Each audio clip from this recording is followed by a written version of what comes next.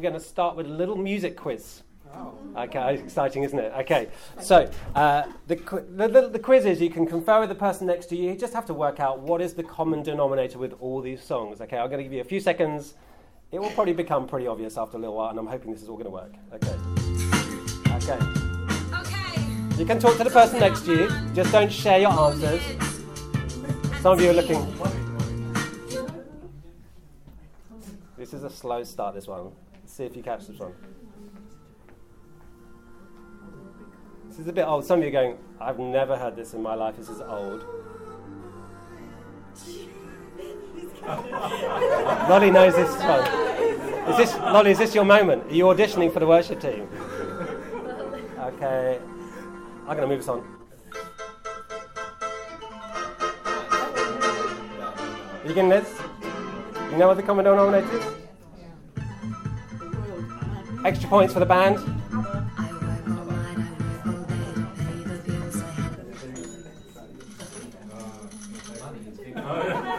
Anybody tell me what the band is? Pink Floyd, indeed. Okay, and the song is? Money. Okay, right, there we go. That's as creative as it gets this morning, I'm afraid, everybody. So there we go. I hope you enjoyed that. So we are in a little series as a church at the start of the year, talking about starting the year really well.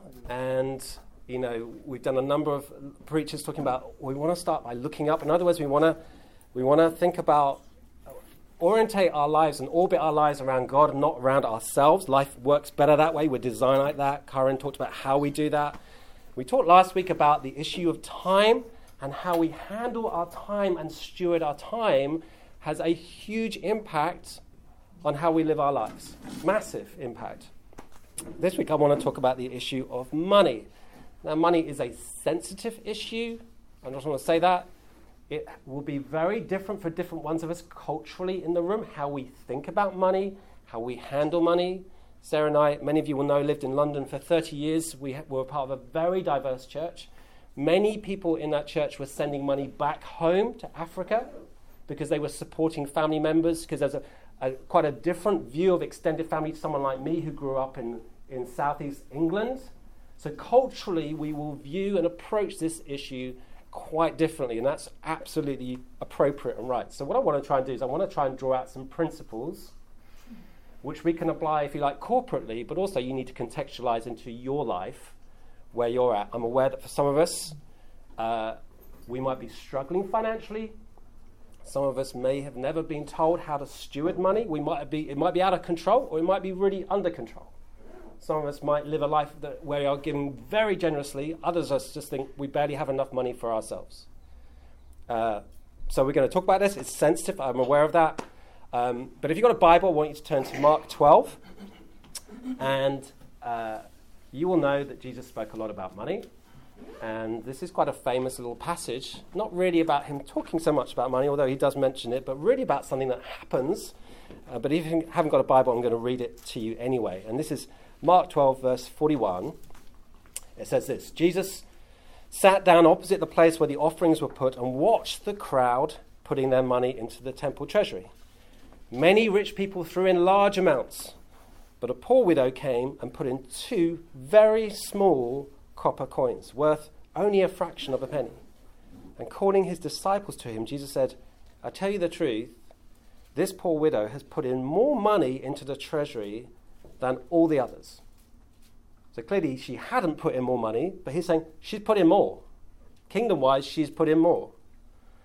They gave out of all their wealth, but she, out of her poverty, put in everything, all she had to live on. Now, there's a lot in there already, okay? But the first thing I want to just draw your attention to, we're going to just springboard off this passage really, is this. God is interested in how we handle our money.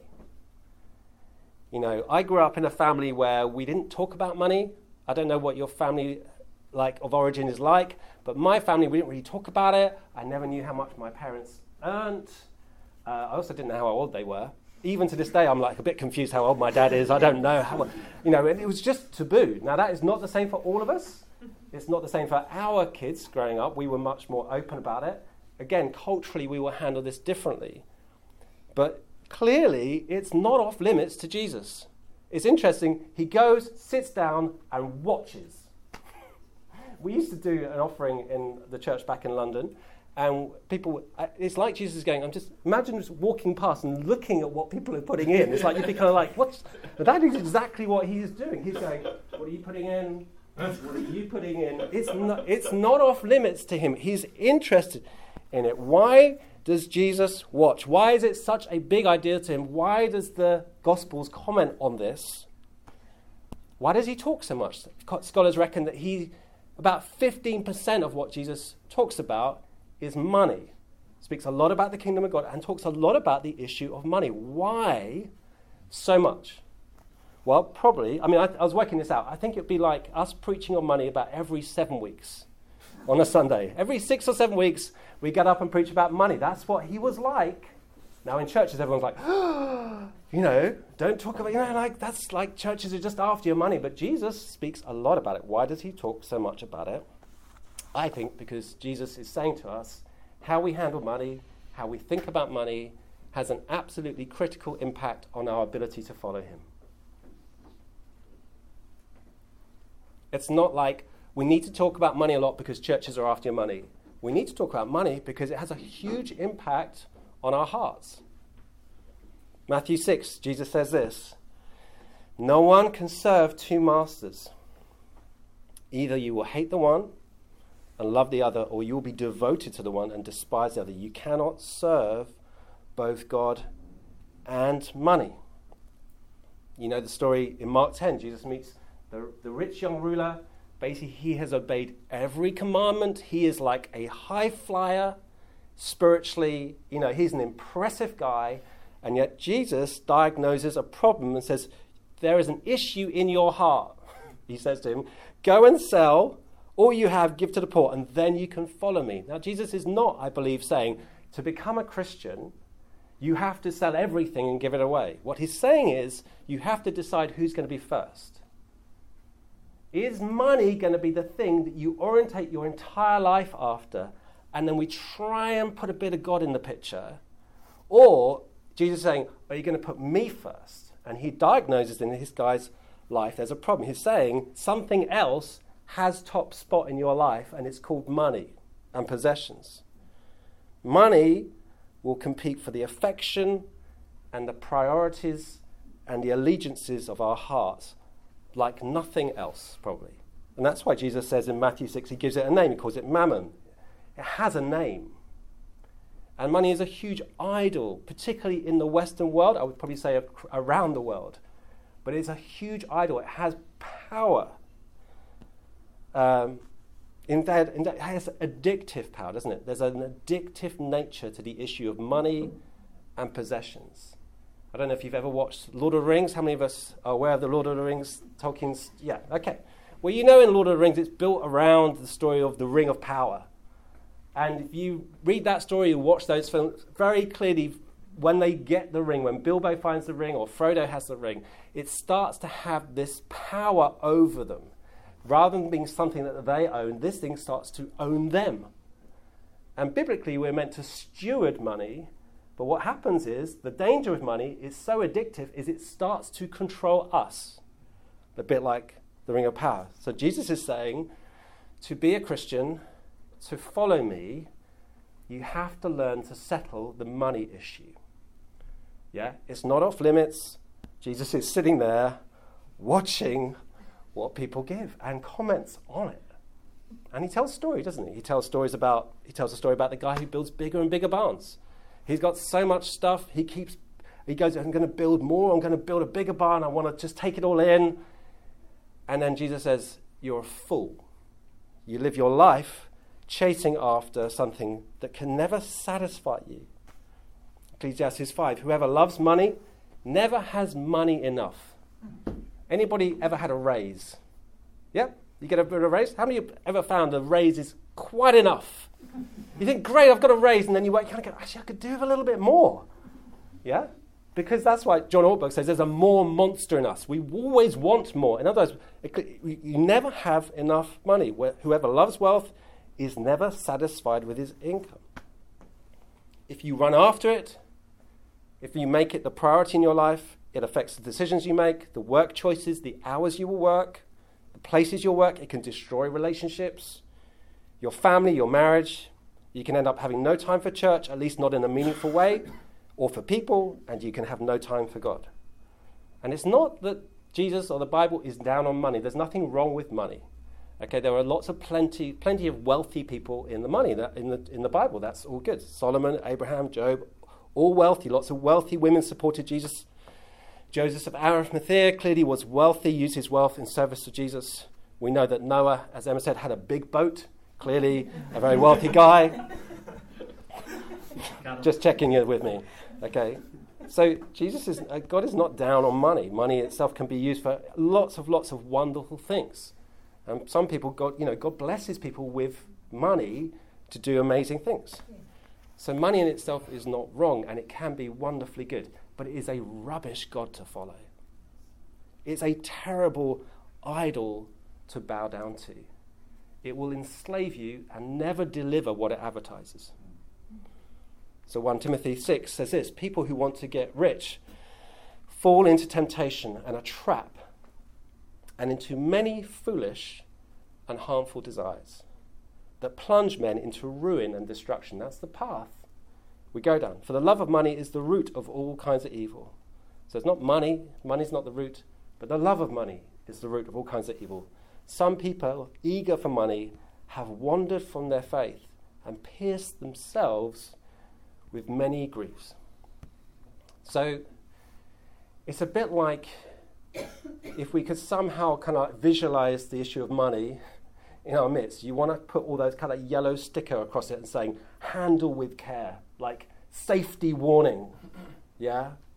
Like, when you watch the films and there's a bomb that's about to explode and someone needs to stop it, and they're never quite sure, is it the blue wire or the red wire, and yet the time is ticking down and the entire city is going to explode and they're wondering, and it's very precarious. And Jesus is going, this is precarious.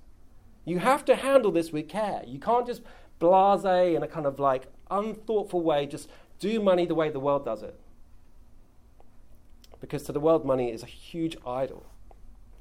So Jesus is saying, handle it with care. And the Bible has an answer for us as to how to ensure that we can steward money rather than it controls us. And it's summed up in one word, and the word is give. Okay, you read the New Testament, you will find again and again the emphasis of the Bible when it comes to how we handle our money. Our primary approach to money is to give. Again and again it comes up. Give it. Share it. Don't keep it all for yourself. In other words, the main financial advice, I don't know if in the Netherlands there are financial programs, but in the UK there's lots of programs about how to handle your money and all that kind of stuff, and there's lots of financial advice. Well, the financial advice seems to me of the New Testament and of Jesus is give. If you want to live with a healthy soul and a liberated heart, don't keep all your stuff for yourself. So let me take you to a few passages. Luke 12, sell your possessions, give to the poor.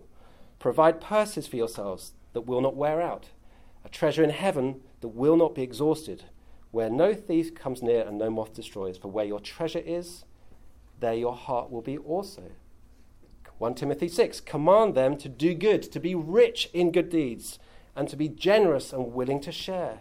In this way they will lay out treasure for themselves as a firm foundation for the coming age, so that they may take hold of the life that is truly life. Ephesians 4, he who has been stealing must steal no longer, but must work, doing something useful with his own hands, that he may have something to share with those in need. And you could just go on and go on and go on and go on. When it comes to the issue of money, one of the key biblical exhortations as to how to put money in its right place, the Bible says, is give it. Don't try and keep it all. It's not all for you. But the truth is, this is a hugely challenging word for us, for all of us, including me. John Piper talks about 3 levels how we handle our money. John Piper is an American pastor, teacher. He says this: level 1, you can steal to get. Level 2, you can work to get. Level 3, you can work to get in order to give. This is what he says. Too many Christians live on level 2, working to get and keep. Almost all the forces of our culture urge them to live on the level 2. I work in order to get and keep. But the Bible pushes us relentlessly to level 3. You work to get in order to give. That's the biblical flow, in other words. Martin Luther once said, there are 3 conversions necessary. You've heard this? The conversion of the heart, the mind, and the purse. Yeah? So we can sing songs, I'm here for you, but I just want to keep it all. So Jesus watches this lady, how she gives, and commends her, holds her up as an example to follow. So what is it about her? Now this is my, I can't say for sure that she, thought these things, but biblically I think I want to just talk about 4 things we need to understand in order to be able to handle money appropriately and biblically. Okay, and I'm sure you can think of lots of others, but here's 4. The first thing is this. When you think about money, you need to realize it doesn't belong to you. It belongs to someone else. A generous heart understands the difference between ownership and stewardship. You see, when we look at our stuff and our money, often we think it's ours. If you're fortunate enough to have children, or you've ever been around small children, you'll know that around the age of 2 or 3, they develop the use of a particular word, and the word is mine. Right? So you can go to a play group, and your kids, they throw away a toy they don't want, some other kid grabs it, suddenly that toy becomes the toy they most want again. And the word mine comes out of their mouth very quickly. Give that thing back to me. Mine. And there's quite a lot of a 3-year-old in lots of us. Mine. It's mine. The reality when it comes to our money and our stuff is it's not mine. It's his, but he allows me to look after it for a while. He's the owner. I'm the steward. My sister-in-law once, many years ago, went off to Romania to work there for a while, and she lent me her car.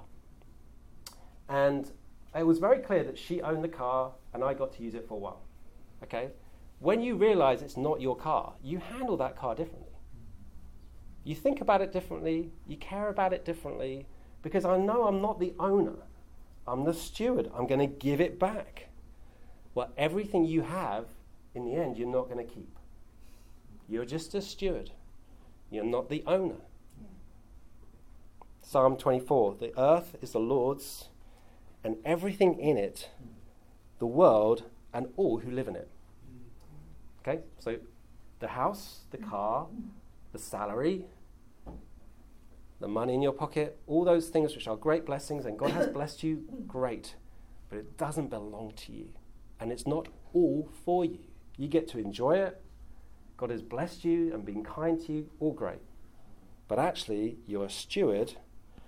You're not an owner.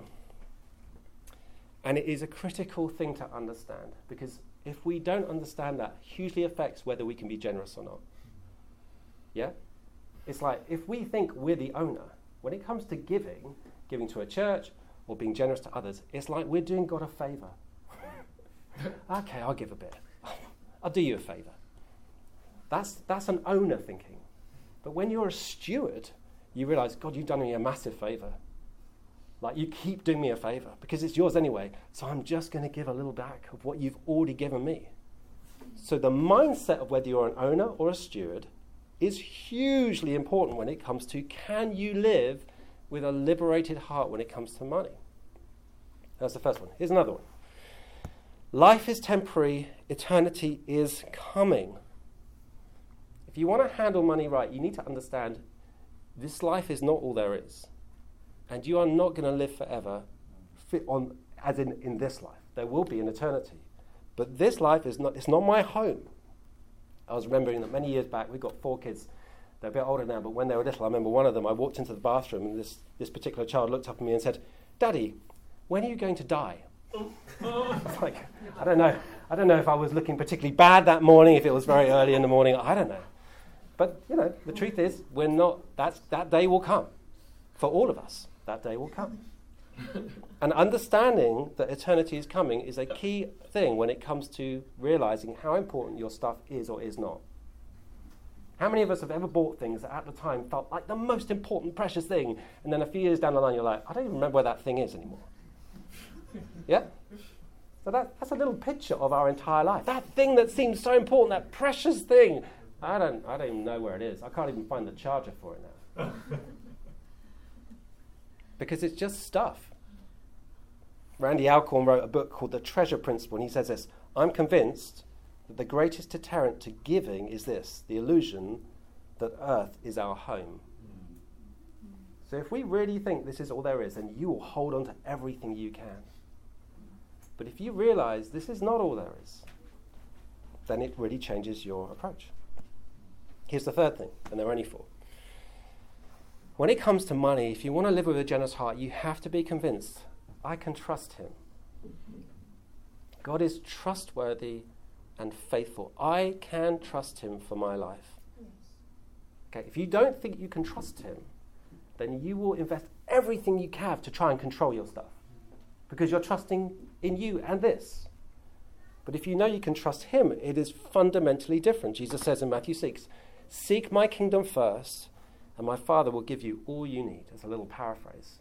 But put me first, your Father knows what you need. It's going to be okay. You have to settle whether that is true or not. Malachi 3, this is a very interesting verse. I haven't got time to teach into it, but it's pretty much one of the only places where God says, test me. He says this, bring the whole tithe into the storehouse, and there may be food in my house. Test me in this, says the Lord Almighty, and see if I will not throw open the floodgates of heaven and pour out so much blessing that you will not have room enough for it. It's interesting. God says, test me then. Find out if this is true, that if I'm as good as I say I am. One of the things I believe, one of the things we will teach as a church, is that being part of a church, and if you're a visitor here, this is not a comment to you, okay? This is a grace-filled comment to all of us who are part of this church, and a grace-filled challenge to all of us. Part of being part of the community is financially playing our part, of giving back to him a proportion of what he gives to us. That's part of being a Christian and part of being in the church, is that we are called to give. The Old Testament obviously teaches the principle of the tithe. The New Testament doesn't mention that in the same way. So different people approach this differently, and I'm not going to go into all the detail of that. But clearly, if you read the New Testament, the New Covenant surpasses the Old. And there is clearly a principle of generosity when it comes to our money. Our money is not our stuff, and we are to sow into the kingdom. And Jesus says, look, if you trust me, put me first, seek me first, your Father knows what you need. So I want to challenge you, if you're part of this church, to play your part financially. That's what we do. Very happy to talk about that outside this moment. But there's something in us that needs to realize, I can trust him. He will provide for me. And you see, every time we give, whether it's to the church, whether it's to other people, what we're saying to God is, I trust you. I can give this away, and I trust you that I'll be fine. I'll trust you, actually, you're going to be true to your word. In fact, every time we give away, it's like we are dethroning mammon from our life. We're saying, I'm going to trust you more than I'm going to trust this money. I'm believing that you will honour your word, and if I'm generous, God, you won't let me down.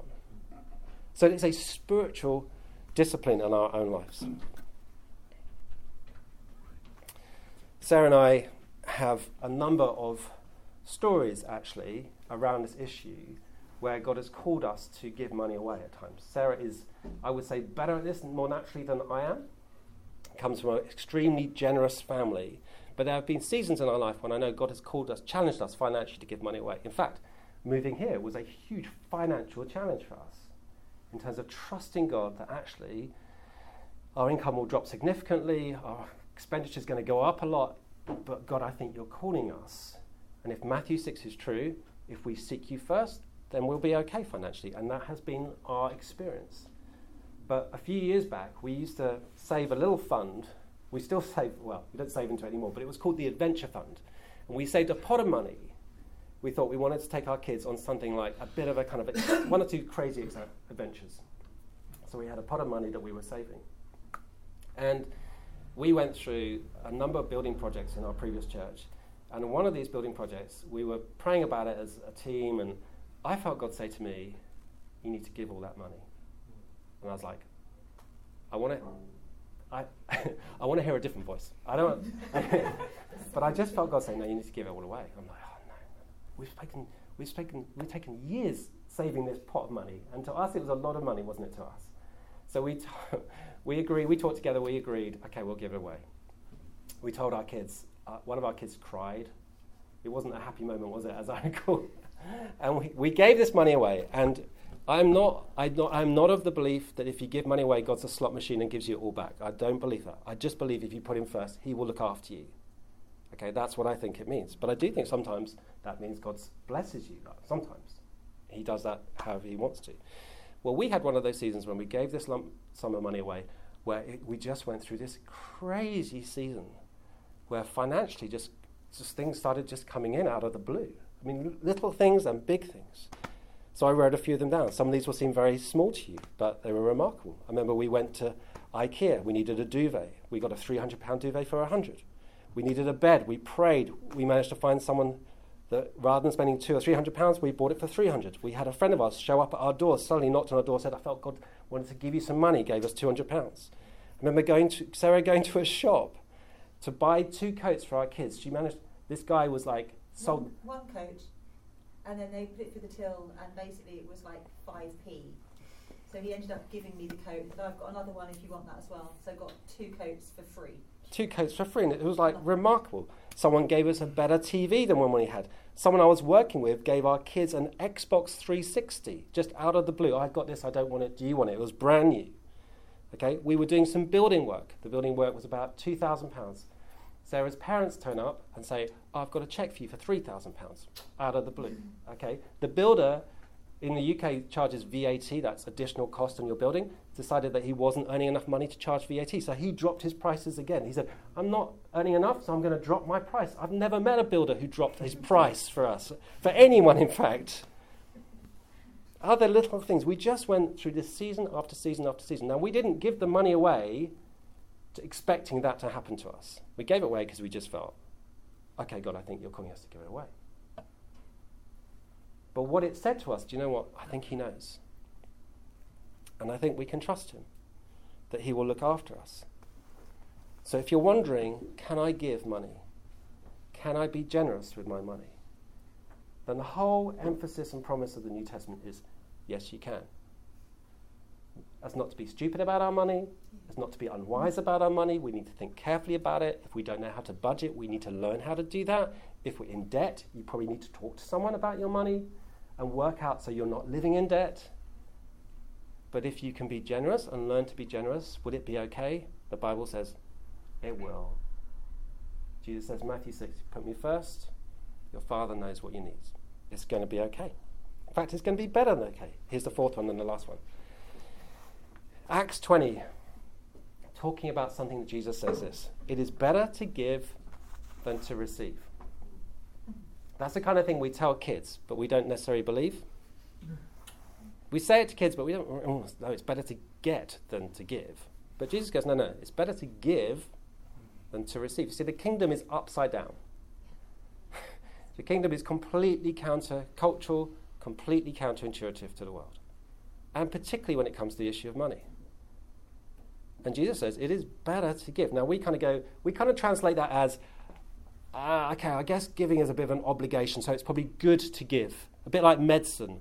It's good to take it. It'll probably make me feel better, but it doesn't taste very nice. I don't want to do it. It's like an obligation.